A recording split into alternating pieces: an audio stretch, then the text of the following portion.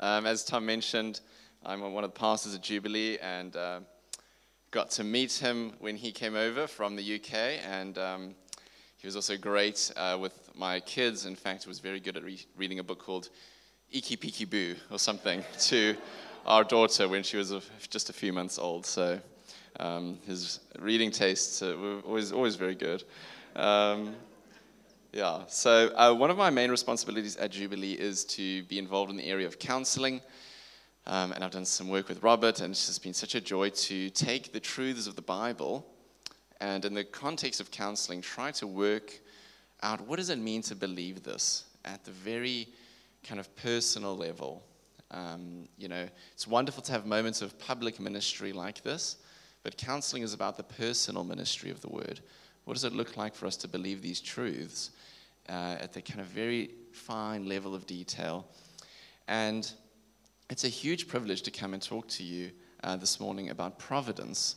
I love the theme of a big God, but it's possible to believe in a big God, but in a way that doesn't really capture the character of that God, the goodness of that God, or the love of that God.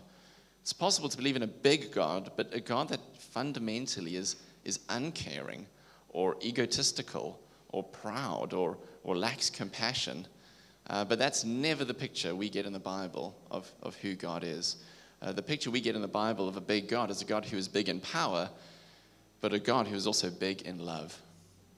And the doctrine of providence really takes those things together. It's the God of sovereign power, and it is the God of unfailing love. And those two concepts are crucial when it comes to understanding providence. So in just the short time we have together, I just want to think with you briefly about, what is providence? What are some biblical passages that highlight how it works and the different aspects of it? And then we'll think briefly about some application. So how does that impact the way we live? So I'll pray quickly, and then we'll jump right in. Heavenly Father, thank you that you are not just big in power, you are also big in love. And it's remarkable to think that your power and your love work together for the good of your children. Thank you that we are not orphans. We are loved by you, and you care for us, and you will bring us home one day. Amen. So what is providence? I think it should come up. The classic definition that I've found really helpful is from the Heidelberg Catechism. I think it should come up on the screen. Providence is God's almighty and ever-present power, whereby, as with his hand, he still upholds heaven and earth and all creatures, and so governs them that leaf and blade, rain and drought, fruitful and barren years, food and drink, health and sickness, riches and poverty, indeed all things come to us not by chance, but by his hand. And you can see in that definition that you've got God's power, you've got God governing things, God governing the universe, but that government of things is not just at a macro level, it's at a micro level, hey? All things come to us not by chance, which is often how life can feel, hey? You can just feel like, how did I... what determined the timing and the details of my birth? It just feels like there's so much kind of random chaos in the world. And the doctrine of providence reminds us that actually nothing is random. There's nothing by chance. There is a good God who has designed all of this. And it comes to me by his hand. And I love the way that this definition also is kind of it's got a bit of poetry in it. Hey? And it's just sometimes worth going through those things, leaf and blade, rain and drought. We had a drought in Cape Town. It was very stressful. But it was actually helpful to remember, all things are under God's sovereign control. So that's what providence is. It is the exercise of God's governance of the universe, but that extends to the details of my life. Well, what does the Bible teach us about this? Is this supported by the Bible? the problem is a little bit, it's actually everywhere in the Bible. So we could spend a long time looking at it, but I'm just going to highlight a few of the classic verses that I think capture the nuances of this really well. The first one, and maybe the most famous, is in the book of Genesis. In Genesis 50, verse 20, you'll perhaps remember the story of Joseph. He was sold by his brothers into slavery. I mean, terrible experience. Then, as a slave, falsely accused and thrown into prison. Even though he had this incredible interpretation of a dream, the person he gave it to forgot about him, which not great. Eventually, Joseph rises up to prominence in the Egyptian government, and again, through the interpretation of dreams, is able to prevent a famine from causing kind of widespread destruction. But in the context of Joseph's life, you just see like suffering after suffering after suffering, and you see Joseph struggling with that. You know, it's interesting. He kind of doesn't go back to look for his brothers. He doesn't go back to look for his family. He stays in Egypt. Eventually, they get reconciled, and when the father passes away, the brothers are worried, and they think now Joseph has power, and he's going to punish us. He's finally going to get back at us. He must be embittered. And they go to him, and they're worried. And Joseph says to them this remarkable sentence in verse 20. He says, "You intended to harm me." So he's saying that was your intention. That was your motive. That's what you wanted to do, and it was wrong. But God intended it for good, to accomplish what is now being done, the saving of many lives. So do you notice in that line, in that verse, those two intendeds? There's two intentions going on. There's human intention, and human intention is usually sinful. It's wrong, it's selfish. And Joseph doesn't say that God's providence cancels that out. It's still wrong. It was wrong. Like what you guys did was wrong. And you did it on purpose. And it's not okay. But God, above and beyond that, intended it to achieve his salvation purposes. Somehow, through all of this, God is saving lives. And that idea that you've got two intentions going on, but God's one overrides human intention, is a crucial aspect in the doctrine of providence. It's not that other people don't have motives or intentions or responsibility or agency, but that God is above and beyond that. Another famous example is in the book of Job. You'll remember a little bit perhaps the story of Job. He is actually brought to the attention of Satan by the Lord. Satan comes before God, and God says, "Have you considered my servant Job? He worships me, he fears me." And Satan says, "No, he doesn't. He just does it because you give him stuff." And God says, "Well, then take it away." And Satan says, "I'd love to." Goes, and Job experiences incredible loss, the loss of all of his wealth, the death of his children, and it comes kind of unrelentingly upon Job. He hears the news, he hears of this tragic, terrible loss, and he gets up and he tore his robe and he shaved his head, he fell to the ground in worship, and he said, "Naked I came from my mother's womb, and naked I will depart. The Lord gave, and the Lord has taken away." Now that's interesting, because we would read the passage and we'd say, no, Satan took it away. Or we'd say, you know, the people that came to his farm and killed his kids, they took it away. And I don't think that's not untrue. That is true as well. Satan did have agency. Satan did do that. The Chaldeans did do that to his children. But Job recognizes that actually God is sovereignly in control. The Lord has taken away. And then in verse 22, we're told, in all this, Job did not sin by charging God with wrongdoing. It's a very difficult thing for us to get our heads around, and our hearts around. What does it mean that the Lord has taken it away? It's not an excuse for evil. It's not saying actually that evil isn't evil. It is evil, and it is wrong, but that actually somehow it is under the sovereign control of God. Proverbs 16:33 is another famous one because it reminds us that even seemingly random and insignificant events are under the control of God. Right? 16:33, the lot is cast into the lap, but its every decision is from the Lord. Even the smallest little things. One of my favorite examples of this in the Bible is the book of Esther.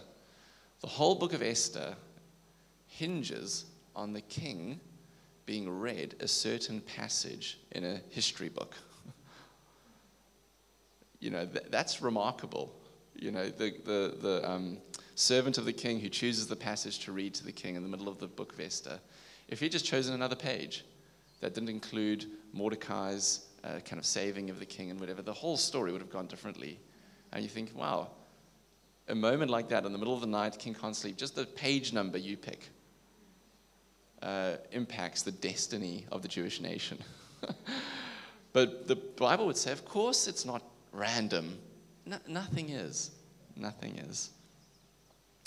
Then very quickly, Matthew chapter 6, again, this reminds us that providence is meant to bring us some assurance as well.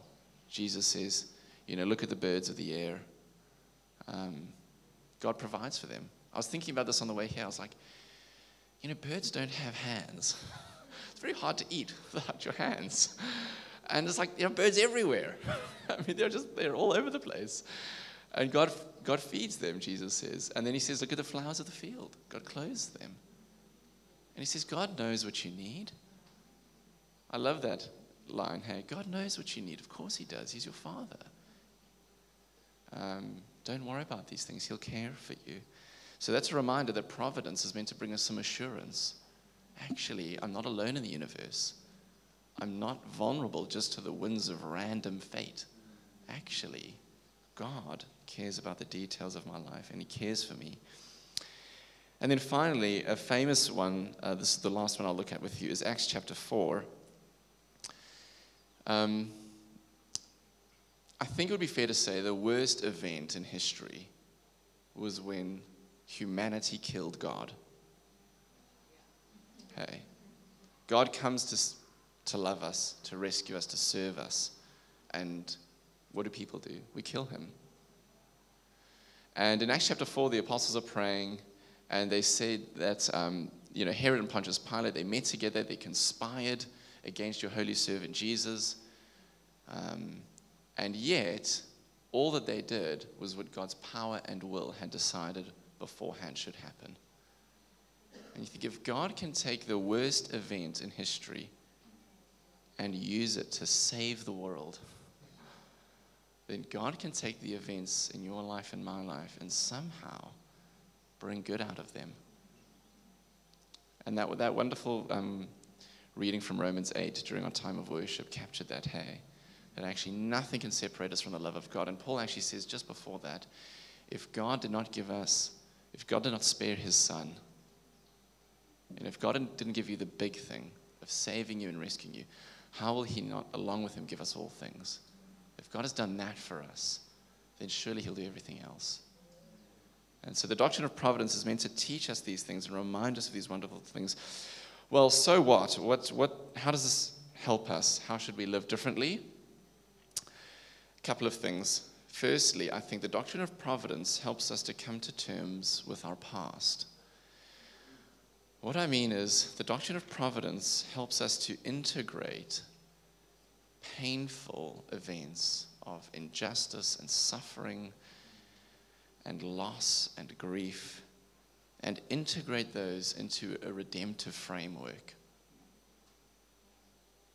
And Joseph does this really well. You see, one of the challenges of suffering is that it's very difficult for us to confront the pain of what we've experienced, the injustice of it.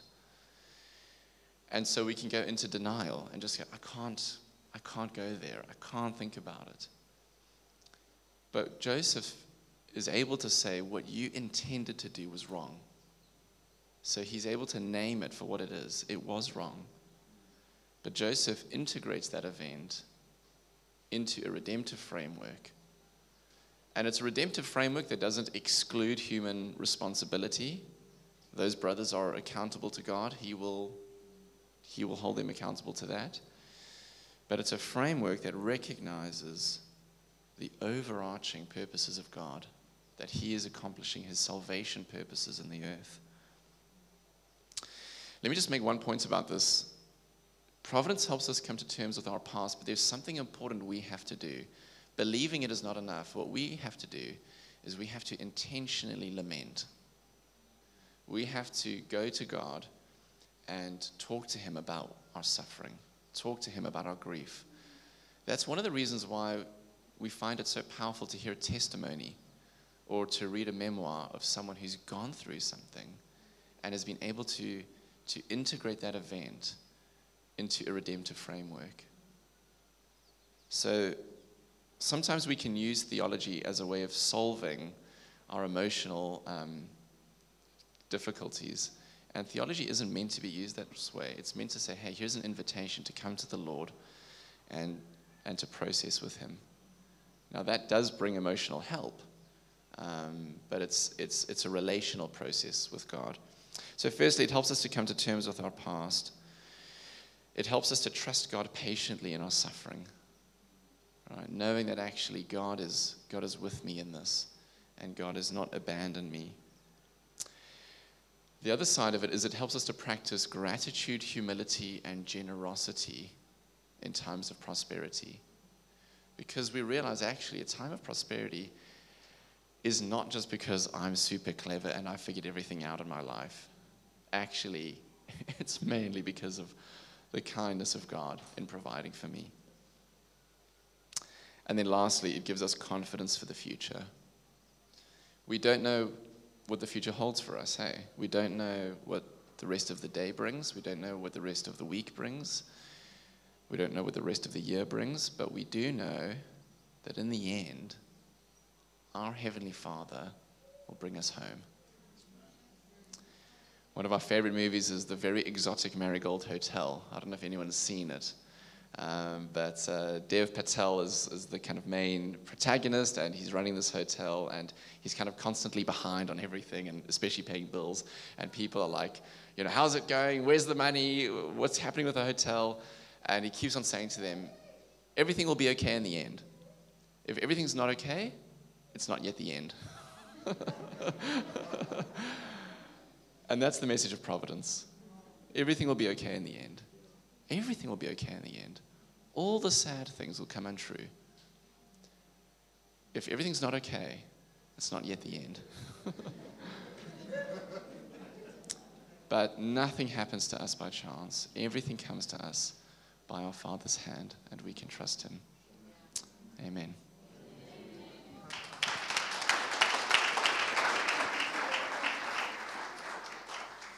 Sure. So this is where we're gonna go now. We're gonna just get set up a little bit here. We're gonna go into a time of Q&A. But to help us to do this Q&A well, I think it's actually helpful to bounce ideas or questions off each other. And so we're gonna give everyone in the room 2 minutes. Just turn to the person that's next to you, in front of you or behind you, and just ask, what's the standout thing that you've been drawing from here? We're going to leave this slide up. How do we make Providence practical? Maybe that helps you a little bit. But maybe share a thought or a reflection. Maybe say, hey, what would be a good question to put Kyle under pressure in? We've got him for about half an hour. Let's make him squirm a little bit. That's what he's here for. So 2 minutes, turn to the person next to you, big insight or big question. Off you go.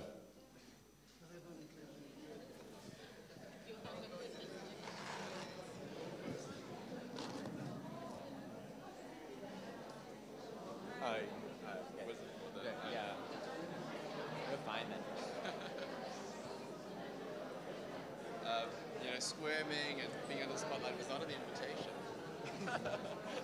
Things you don't say. But I have to trust God. Exactly. Is that okay? Not too long or too short? That's enough to give us lots of hooks for the rest of it, which is really clever. And we're going to have about Warren's just checking. Testing. Yep. Actually, I just realized that now it's really...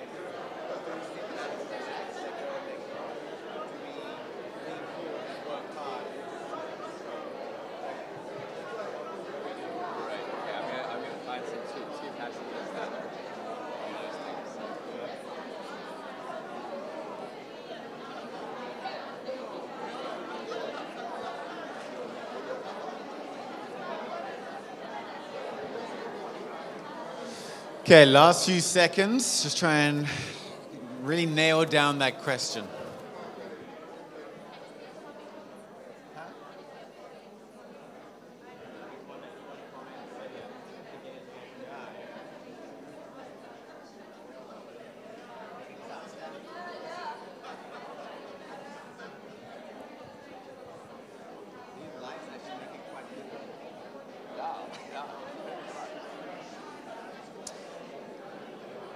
Fantastic.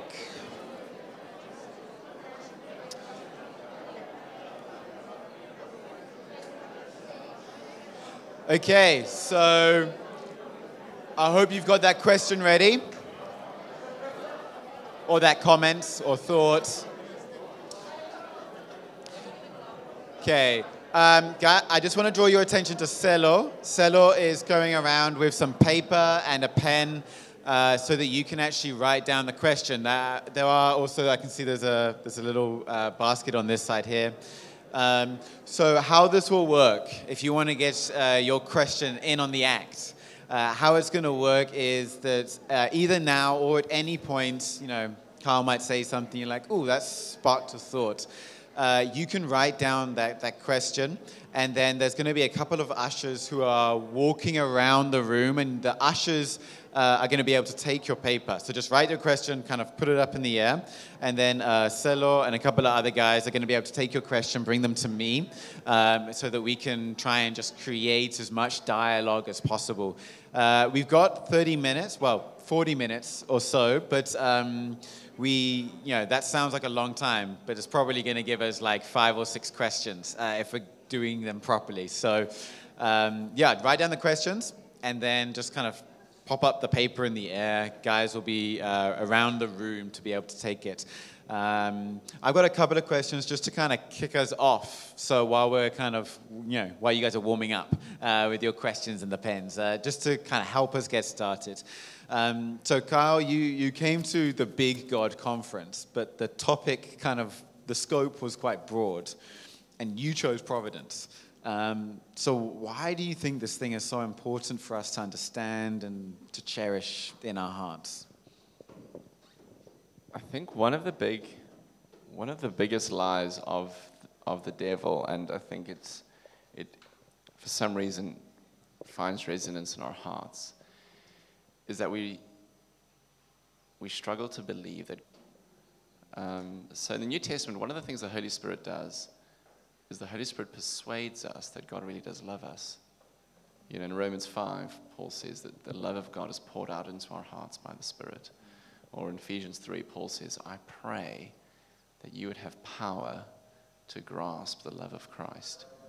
And it seems odd. You'd think it would be easy to believe that God loves us. You'd think it would be easy to believe that God is for us.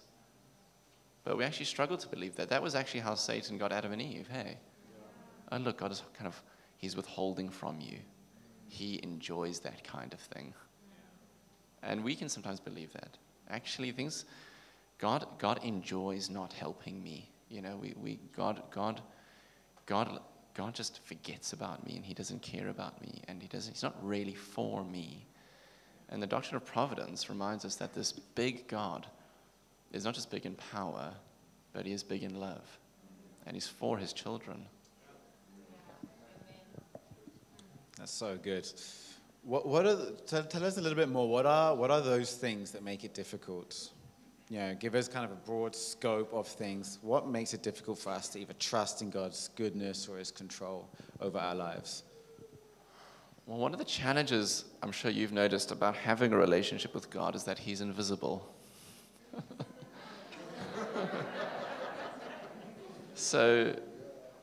And he generally doesn't talk audibly. That can happen, but he talks through his word. So that makes it hard for us because we are embodied beings and we're physical, and our circumstances are very powerful. And that's why it's so meaningful, like in our time of worship, to say, actually, regardless of my circumstances, I trust God. I don't live by sight, I live by faith. So our lived experience is constantly giving us reasons to say life is hard, so how can God be good?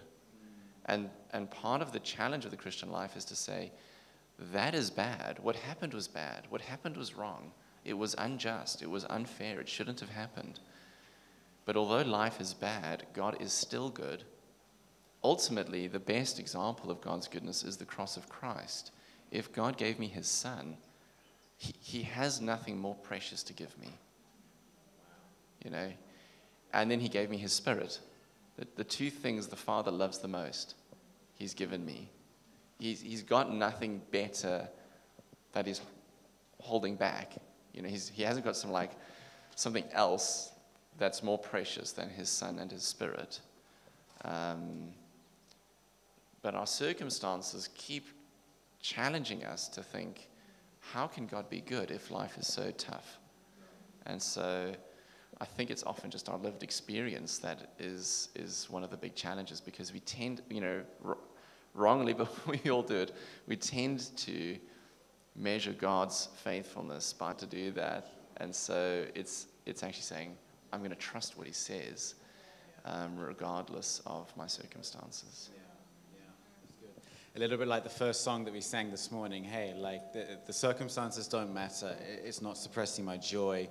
Maybe also our faith in God. Yeah, and I think sometimes maybe it's good to lament, So Providence doesn't say just be happy. Providence says no. There is a time to weep, and there's a time to process, and there is. You need to address those injustices, and you need to do something about those things. You don't become passive or fatalistic, but it means that actually God is with me. God is sovereign over these things, and he's working out his salvation purposes in the middle of it.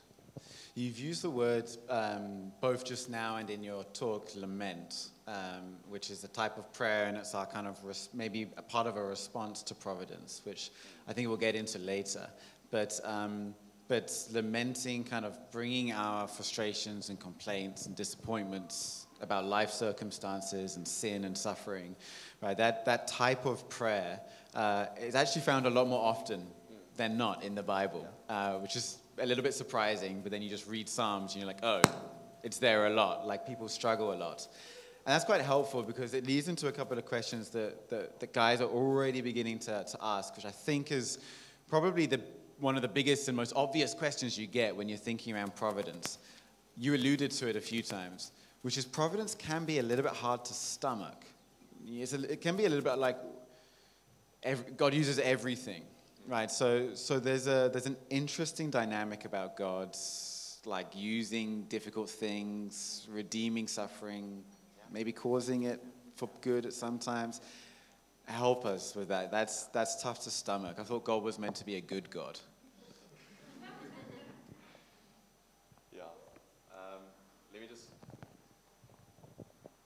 It is challenging. I think it's helpful just to take the Bible, though, at face value. So, for example, in Isaiah 45, one of the things that the Lord says is, I form the light and create darkness. I bring prosperity and create disaster. I, the Lord, do all these things. And that's tough, Now, that obviously has a context around exile and stuff. But the sovereign control of God is something the Bible just repeatedly talks about, It assumes it. And I think actually intuitively we know that as well. And even this morning, it was amazing. Just providence was coming through the worship and what people were sharing. But providence includes what you could call, it's kind of a technical phrase, but concurrent agency. So with Job, who took things away from Job? Did Satan take away things from Job? Yes. Did the Chaldeans take things away from Job? Yes. But Job says the Lord has taken away. Is that true? Yes. That's very hard for us to understand, because essentially what Scripture has is a kind of complex, rich understanding of causality. The supernatural evil exists and is real and is a causal factor in suffering. Human sin is a causal factor in suffering. natural disasters. But above and beyond all of those things is God's sovereign control. And that is just difficult to reconcile for us. There is a mystery in that. And I think that's okay. One of the challenges sometimes when you're doing theology is to try and solve every mystery. And that doesn't always go so well, because you end up kind of in slightly odd places. If you say God is not in the end in control, you end up, I think, in quite a scary position. Because what does that mean? So then ultimately, is it suffering that's in control? Is it random chance? Is it Satan? Is it my own sin? So in terms of our personal assurance of salvation, one Bible teacher once said, you would lose your salvation if you could. Thankfully, God holds on to you. Right? And that's a wonderful comfort. It doesn't mean that we shouldn't repent of our sins or read our Bibles or participate in the life of the church. We've got to do stuff. And the Bible is full of warnings for us. Hey, I mean, even later on in Colossians 1, Paul says, you've kind of been reconciled to God if you hold firm to the gospel. So the Bible never uses providence to remove our agency or to excuse evil. It's actually meant, I think, often to remind us that God is the one, ultimately, who's in control. And is that why Job then subscribes ultimate responsibility for his suffering to God? Yeah, I think so. Because it is the Chaldeans, there's a group of people that have actually been the ones who've done this kind of destruction on the earth. Yeah. We know that Satan is involved, and actually he's asked permission. But he had to ask permission. Exactly. And Luther had this famous line from Job, Satan is God's Satan. Which is quite a remarkable phrase, hey? But his point was that actually Satan's on a leash. And actually, I mean, the book of Job is just masterful at exploring this theme, because right at the end of Job, God has this incredible poem where he's talking about Behemoth and Leviathan. And I think those are metaphors for supernatural evil, where God is saying to Job, you're trying to understand how I govern the universe. You're trying to understand how I can govern evil and suffering. And he uses the example of Leviathan as this kind of water beast that no one can tame. And all the examples of the different animals are sort of wild animals that people can't control, especially Leviathan. And God is saying, actually, I control that. And I bring my purposes through that, which means that there's a big difference between Job and God, which Job, in the end, eventually, he's like, my ears have heard of you, but now my eyes have seen you. And I think part of the challenge with providence is that we sometimes think God is just a bigger version of us. He's like a slightly more sophisticated version of us. But God is holy, which means that he's in another category to communicable attributes of God. There are some attributes of God that we share, but there are also what people call incommunicable attributes of God that we don't share, and which means that God is fundamentally different. And we start thinking about causality, the space-time continuum. There's lots of things that are actually very difficult for us to get our heads around. Causality, you're saying, like, what is the reason for this? Yeah. Okay, and then there are different reasons. So suffering is difficult because there are different reasons for suffering. And they're all true. And they're all true. So you can't ignore any of them because they all have a contributing factor to it. But actually, having a big view of God means actually he's over and above all things. So there's no power or authority or purpose higher than his. Yeah, and he's never in danger of losing the battle. Yeah, so that's really important for us. So if you watch like Star Wars, you've got like the bad guys and the good guys, and then sometimes it looks like the bad guys are going to win. That never happens with God. So I think is it in 2 Thessalonians, Paul says Jesus will come back and then he'll destroy, Satan with the word of his power, with like the breath of his mouth. He's just, and you see this in the miracles of Jesus. Someone's dead, just make them alive. It's not hard for him. So it's so important. God is never in danger of losing the battle, never, and that's actually hugely comforting for us. So providence is therefore God making practical him as the highest being on earth. So his power and authority and might. every way that that's made practical, every event or everything that he does or happens on earth, that's providence. This kind of sovereignty applied or sovereignty made practical. Yeah. Can I give you a couple of examples from questions that have come up and help us to think through providence in light of these things? One of them is that South Africa is, just as a country, in lots and lots of turmoil at the moment. There are lots of challenges in our country. And it can often be so easy to give up hope or lose hope because of the enormous challenges that are being faced. Help us apply providence to our country, as we're people who are told to have a steadfast hope, yet maybe some of us are feeling a bit jaded. Help us to apply providence. Yeah. I think it's helpful to remember that the doctrine of providence is not going to guarantee specific outcomes in this life. And what it teaches us is that in the end, we'll be in God's eternal home. And we need to make every effort this side of heaven to love our neighbors, to honor and obey God, to be kind, to seek justice, to make a contribution to society, to do all of that stuff. But our hope is not in the specific outcomes. The reality is, in historical perspective, most people's lives are just full of suffering, and then you die, And I think that we sometimes forget that, But how many of the biblical characters die without those promises that God gave them coming to fulfillment, And so the book of Hebrews reminds us of that. Actually, these people lived by faith. They lived by faith, and they were looking forward to stuff, and they saw some fulfillments and not others. So I think providence actually helps you keep going when those outcomes are like unpredictable and up and down. Because if my obedience to God or my faithfulness is tied to positive outcomes, it's not going to last for very long. So God is then boxed in by a situation. If this happens, things have gone well.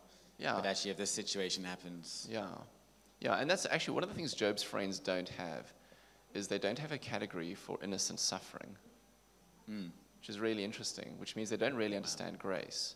Because they're saying to Job, the reason things in your life are going wrong is because you must have disobeyed God. You must have.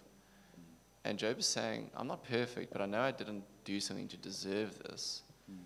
And the cross of Christ is the ultimate example of innocent suffering, and actually reminds us that in this life there will be times where we suffer, not because of our sin, but because we live in a broken world, because of the sins of other people, because of our broken bodies, all sorts of reasons. And if I tie my faithfulness to serving God to the political fortunes or the economic fortunes of a particular country, my obedience to God is then actually quite fragile. Because what if things just get worse? Will I still obey God? Will I still trust Him? And actually, ironically, our country needs people who are immovable in their commitment to God. So, and particularly when those outcomes are going worse, it's actually saying, I'm going to obey God and love my neighbor no matter what. you know. And it was the even if, that we heard in worship. Even if this happens, even if this happens. So tomorrow's election and results and whatever policies are enacted by whatever kind of councillor at local, provincial, even national levels, in one sense, there's human agency. People vote. In one sense, there are political parties that are acting as an entity. In one sense, we are in spiritual warfare. So there is an aspect of the supernatural. But ultimately, tomorrow, whatever happens tomorrow, falls under the providence of God. And so there's an ability to be able to trust in His wise guidance of tomorrow. And providence does lead you to action. So one of the great examples, the book that really does this so well is the book of Esther. And Mordecai says, he's encouraging Esther to kind of speak to the king.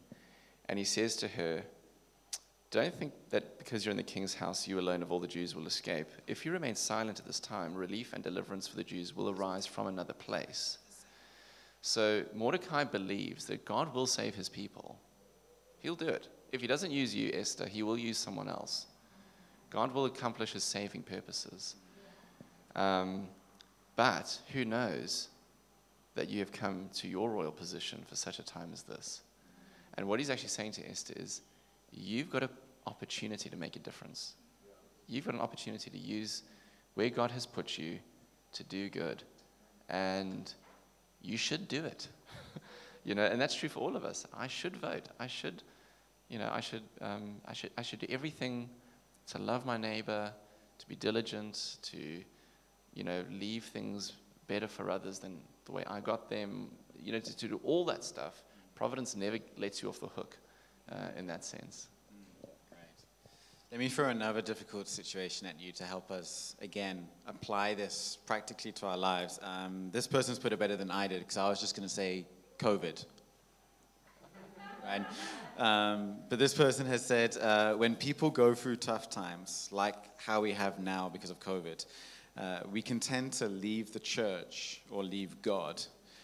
How can we respond differently?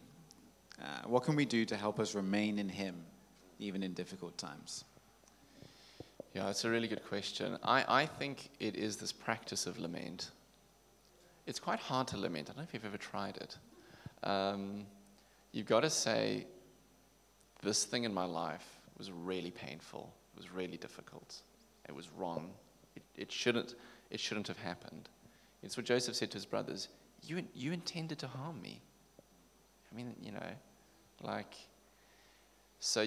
that's difficult to confront because it's painful to go back to something difficult.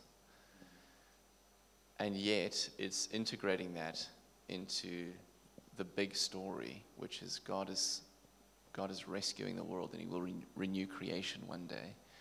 So if I can put my life into that big story and interpret my suffering through that redemptive framework, it helps me see how God could be at work through all of this. And a lot of the time, I think we may not see that in our lives. Hey, we've got to trust that actually my obedience today, it honors God, and I've got to trust that He will weave that into His sovereign purposes. So again, part of our problem, and I thought the question did it well, is that we tie our faith to outcomes. We tie our faith to circumstances, and that just is a very risky thing to do, because the Bible never does that. And I sometimes think you'll hear stories and you'll read things of Christians in other parts of the world, often in very wealthy parts of America, that are just, they're so miserable and they're complaining. And I think, if you guys aren't happy, what chance does the rest of the world have? Because you're living, historically speaking, in the kind of most affluent era in history, and you're still super upset about stuff.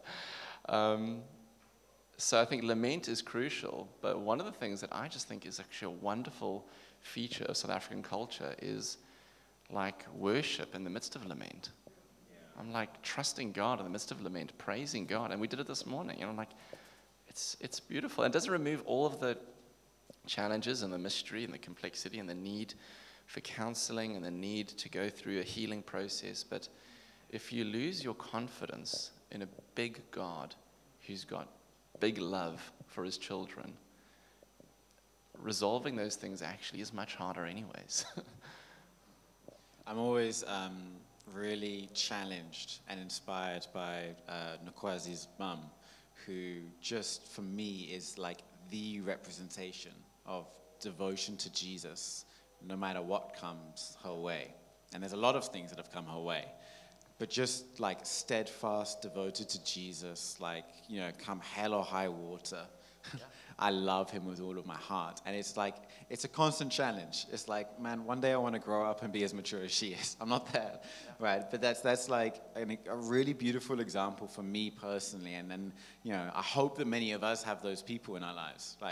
Wow, this person is is helping me to remain steadfast, because it's not steadfastness based on circumstances. Let me get a little bit more annoying around COVID. So if we apply Genesis 50 verse 20, you intended it for evil, but God intended it for good. So the ability of God to use anything and to redeem everything, he's making all things new, gives us a helpful way of understanding, okay, well, God hasn't lost or been detoured. His providence, his plans and purposes are still going forward in COVID. But that means that he has the ability to stop it. And he hasn't. Why not? So the other attribute of God that's really important is that God is wise. And his wisdom means he is able to reweave all the threads of our world into this beautiful picture of what he's doing. And we just don't know the big picture, and we don't understand how it works. Obviously, the other thing with a lot of like the natural disaster stuff is that you've got human agency kind of making things worse a lot of the time. In fact, the story of the Bible is God wanting to bless and help and intervene, and people rejecting him. So God has to come up with rules like don't murder others, because the first brothers, one killed the other. So God's like, okay, I clearly need to say that. Don't do this, don't do that, don't do that. The challenge with a lot of this stuff is actually our government of the world. I'm speaking of humanity's government of the world, isn't often very righteous, isn't often very wise. God is wise, and his timeline is different to our timeline. I think we often want to see it worked out. Like, I want to see how COVID works out for my good, like, now. Yeah. From the context of eternity, when you're in God's arms, 50 million years from now, you'll think, do you know what? I'm still not quite sure how COVID worked for my good, but here I am, in the arms of God. Yeah. Every day is better than the day before. I think he gave me everything I need to get home. So there's something about his actions, like amazing actions we hold on to. He's got us, he's holding us, he's won us salvation we can't lose. He's bringing us into eternity, day after day after day, no time limits. And there's something about his character as well that means I don't understand 100%, but I know who he is, and I know what he's like, and I know what his heart is. Like, this is why he does everything that he does. Maybe that helps me a little bit with the mystery of God. Yeah, it does, I think. I think the other thing that helps is understanding the pattern of the Christian life. So the pattern of the Christian life is suffering now, glory later. It's the pattern of the cross. So when God comes to earth, is he living it up? No, the Son of Man has nowhere to lay his head. The Son of Man is rejected. The Son of Man is despised. When the Apostle Paul is this great apostle, he says, I'm like the scum of the earth. People disrespect me, they dishonor me, they reject me, they think he goes to Athens, they think I'm a babbler. But Paul says, actually, in my life, you see two things. You see the death of Jesus, in that you see weakness and suffering. And you see the resurrection of Jesus, because you see perseverance, and you see God intervening. And I think that sometimes we think that if God loves me, everything must work out now. That's not the promise of the Bible. The promise of the Bible is much better than that. The promise of the Bible is that in 50 million years' time, it will be still working out in your favor. It's just, this next bit, which I know it feels long, but, it's 50 years or 60 years. It's going to go by quickly, and then you'll be in his arms forever. So there's also a sense in which we submit to his providence. It's his ways, not my ways. God doesn't work for me in the way that I have decided is best for me. His ways are higher, his thoughts are higher. I'm submitting/trusting in his I think providence. Trusting is the right word, and obeying. So Esther is so good at this. I'm going to do this and if I perish, I perish. Now, ironically, what actually happens to Esther is like the opposite happens, and things actually kind of, they go well. But her conviction is, I'm going to trust and obey. And that is usually our highest wisdom. I'm going to trust God and I'm going to obey him when everything else is uncertain. And there's this beautiful line in the Screwtape Letters. I'm not sure if you've ever read it. It's a bit of an odd book in some ways, but it's very meaningful to me personally. And it's about the senior devil giving advice to a junior devil about how to throw people off like obeying God. So it's kind of a bit strange in some ways. But the senior devil says to the junior devil, our cause of like throwing people off their faith is never in more danger than when a soul looks around at a universe that has abandoned him and obeys God anyways. And it's that kind of steadfast trust. I am going to obey him. I don't care what happens. I'm obeying God. And that's often our highest wisdom. That's great. Let me throw a few questions kind of together because it leads directly to this. Someone's written, James 1 verse 4 says, let steadfastness have its full effect. And it's in relating to trials and suffering. And the question is, what do you think it looks like to trust God patiently in suffering? It looks like Knox's mom. It looks like people saying, this is tough, but I'm going to obey God, and I'm going to trust him. And even if things didn't don't like that change. answer, Carl. Yeah. Sorry. Yeah, a lot of us don't. So I think it's just saying, hey, Psalm 73 is great on this, right? Psalm 73 says, I looked at the prosperity of the wicked, and I was envious. And then I went into the presence of God, and I realized his kind of ultimate purposes. And then he says, who have I in heaven but you? And earth has nothing I desire besides you. You are my portion and the strength of my heart. So I think in the end, it's what am I treasuring? What's the most valuable thing to my heart? And if it is God, the good news is suffering cannot take you away from God. It can't. It's not that powerful. Yeah, so if God is the strength of my heart, he will be with me in the middle of that. And it's about trusting him and obeying him in all the normal ways we do. Keep reading my Bible, keep going to church, keep confessing my sins, just keep on going. Related to that, someone also asked, can God's providence ever turn us into people who ignore our problems, responsibilities, or pain?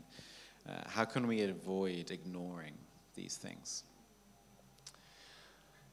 I would say from my experience of just talking to people who've been suffering a lot is it's not so much that the doctrine of providence makes them passive or unwilling to confront stuff. It's probably more the opposite, that if I don't trust that my Father is caring for me, it's very difficult to revisit past hurts and pain. Because if it just feels like random chaos that's bringing destruction into my life, why would I want to go over that again? But if I can take something that was very painful to God and say, you're my Father, this really hurt me. I know you know about it anyways because you're omniscient, but I want to talk to you about it because my heart is sore. And that's a lament. That's a lament. A type of prayer. Yeah. Bringing your unfiltered version to God. Yeah.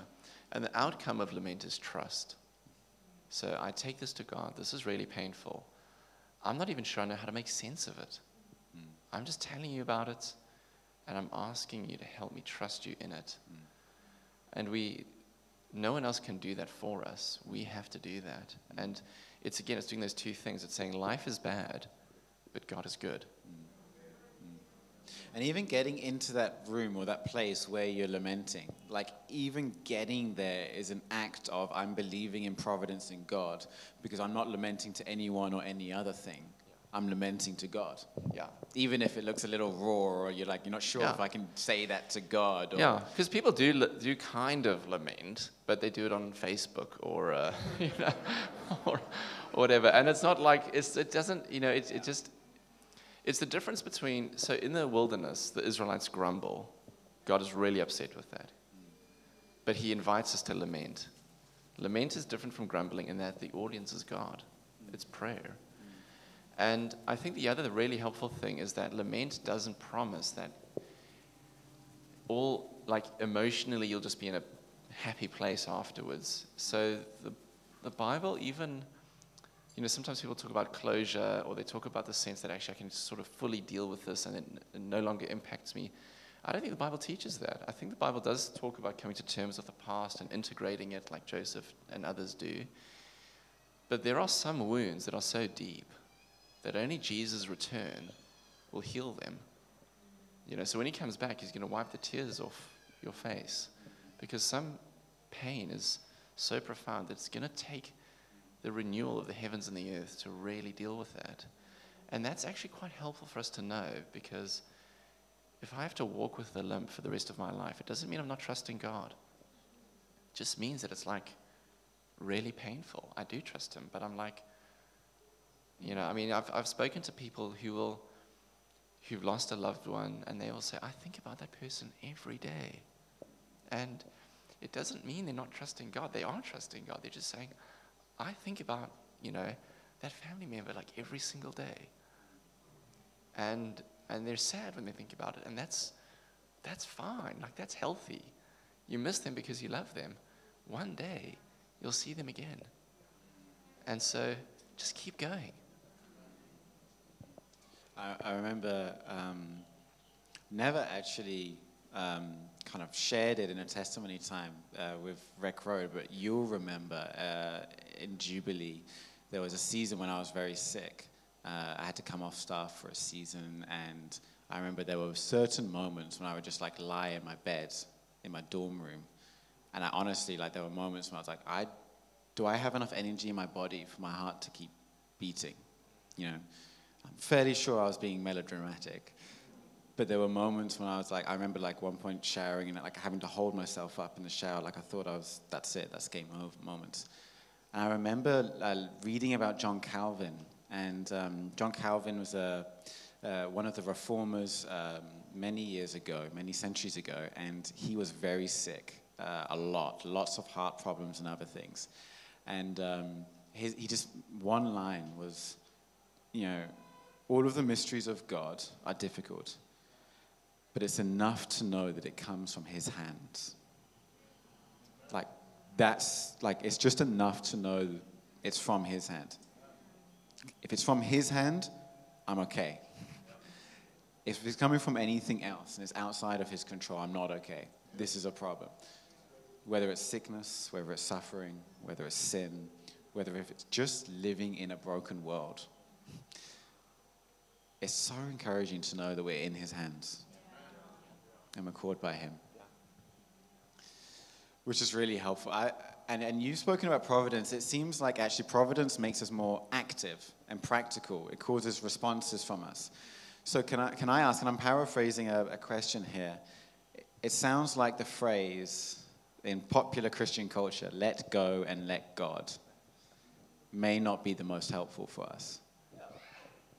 Yeah, it sort of depends what people mean by that, because, we should trust God, and we shouldn't try and, I was just reading, I'm going through 1 Samuel in my Bible reading, and, you know, Saul, like, Samuel's late that one time, and Saul's, like, freaking out, and he makes a sacrifice he shouldn't make, and he should have trusted God, actually. I'm going to obey God, no matter what. So that is good, but yeah, providence never makes you passive, and interestingly, the Acts 4 reference, if you read the wider context, they're praying for courage to keep preaching the gospel and to keep going. And so they recognize God has ordained these things to happen in advance. You know, Paul will go into a new city and preach the gospel, and then Luke will say, all those that were ordained to eternal life believed. You know, so it was like God's kind of sovereign purposes are at play there, but it never makes Paul passive. It should never make us passive. Again, like that Esther chapter 4 is such a good example where Mordecai says, God is going to save his people.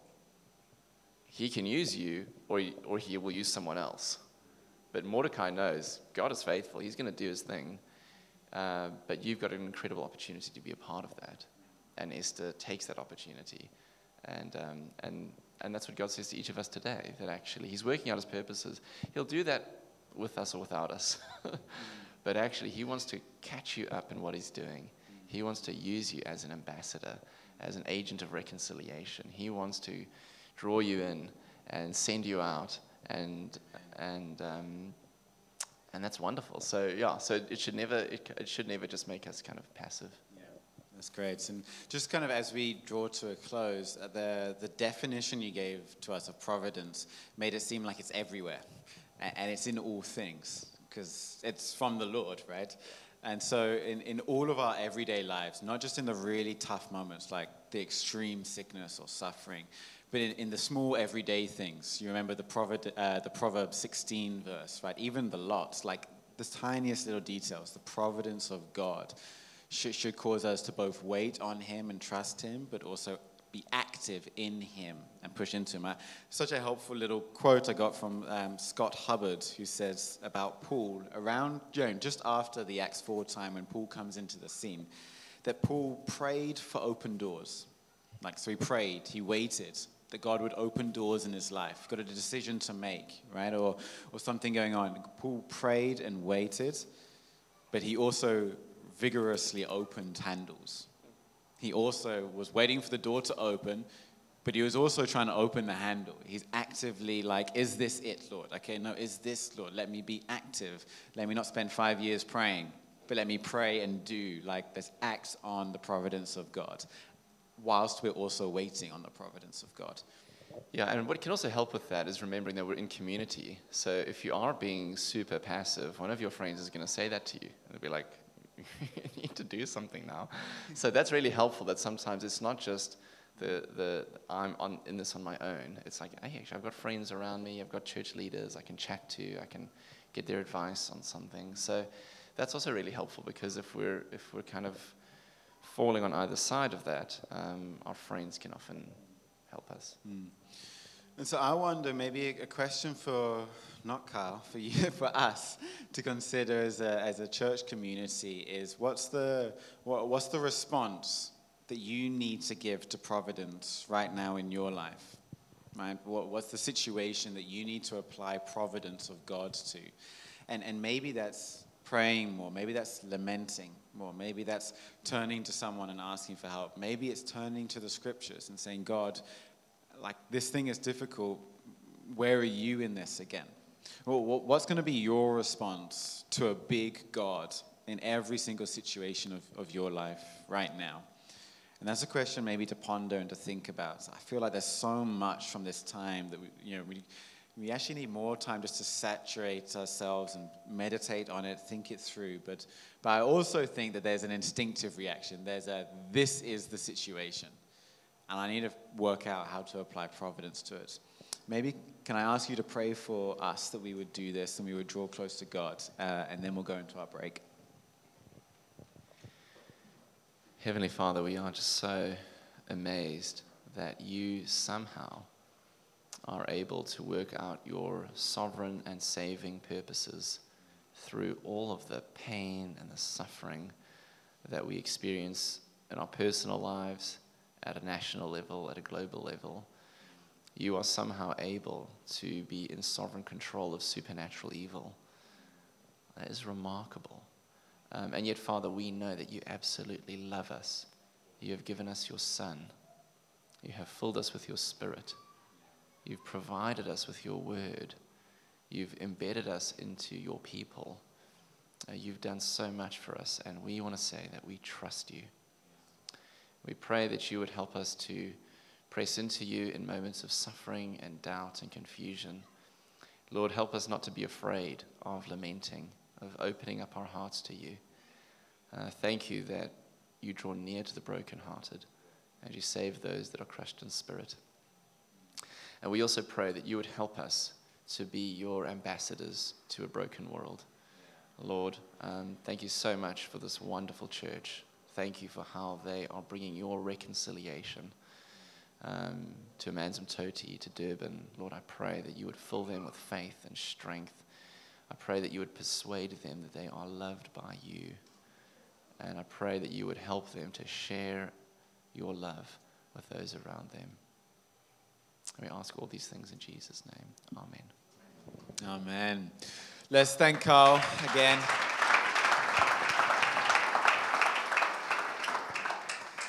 If you want a moment of prayer or a moment to chat with a leader, I want to encourage you. There are going to be some leaders at the front who are here and available. We're going to move into a short break now, and I believe that there are drinks available. There are some donuts for those of us who are feeling a little bit peckish. And then in about 15 to 20 minutes' time, we're going to be coming back in here, and I believe that the choir is going to be leading us in some time of worship. We'll see you back soon.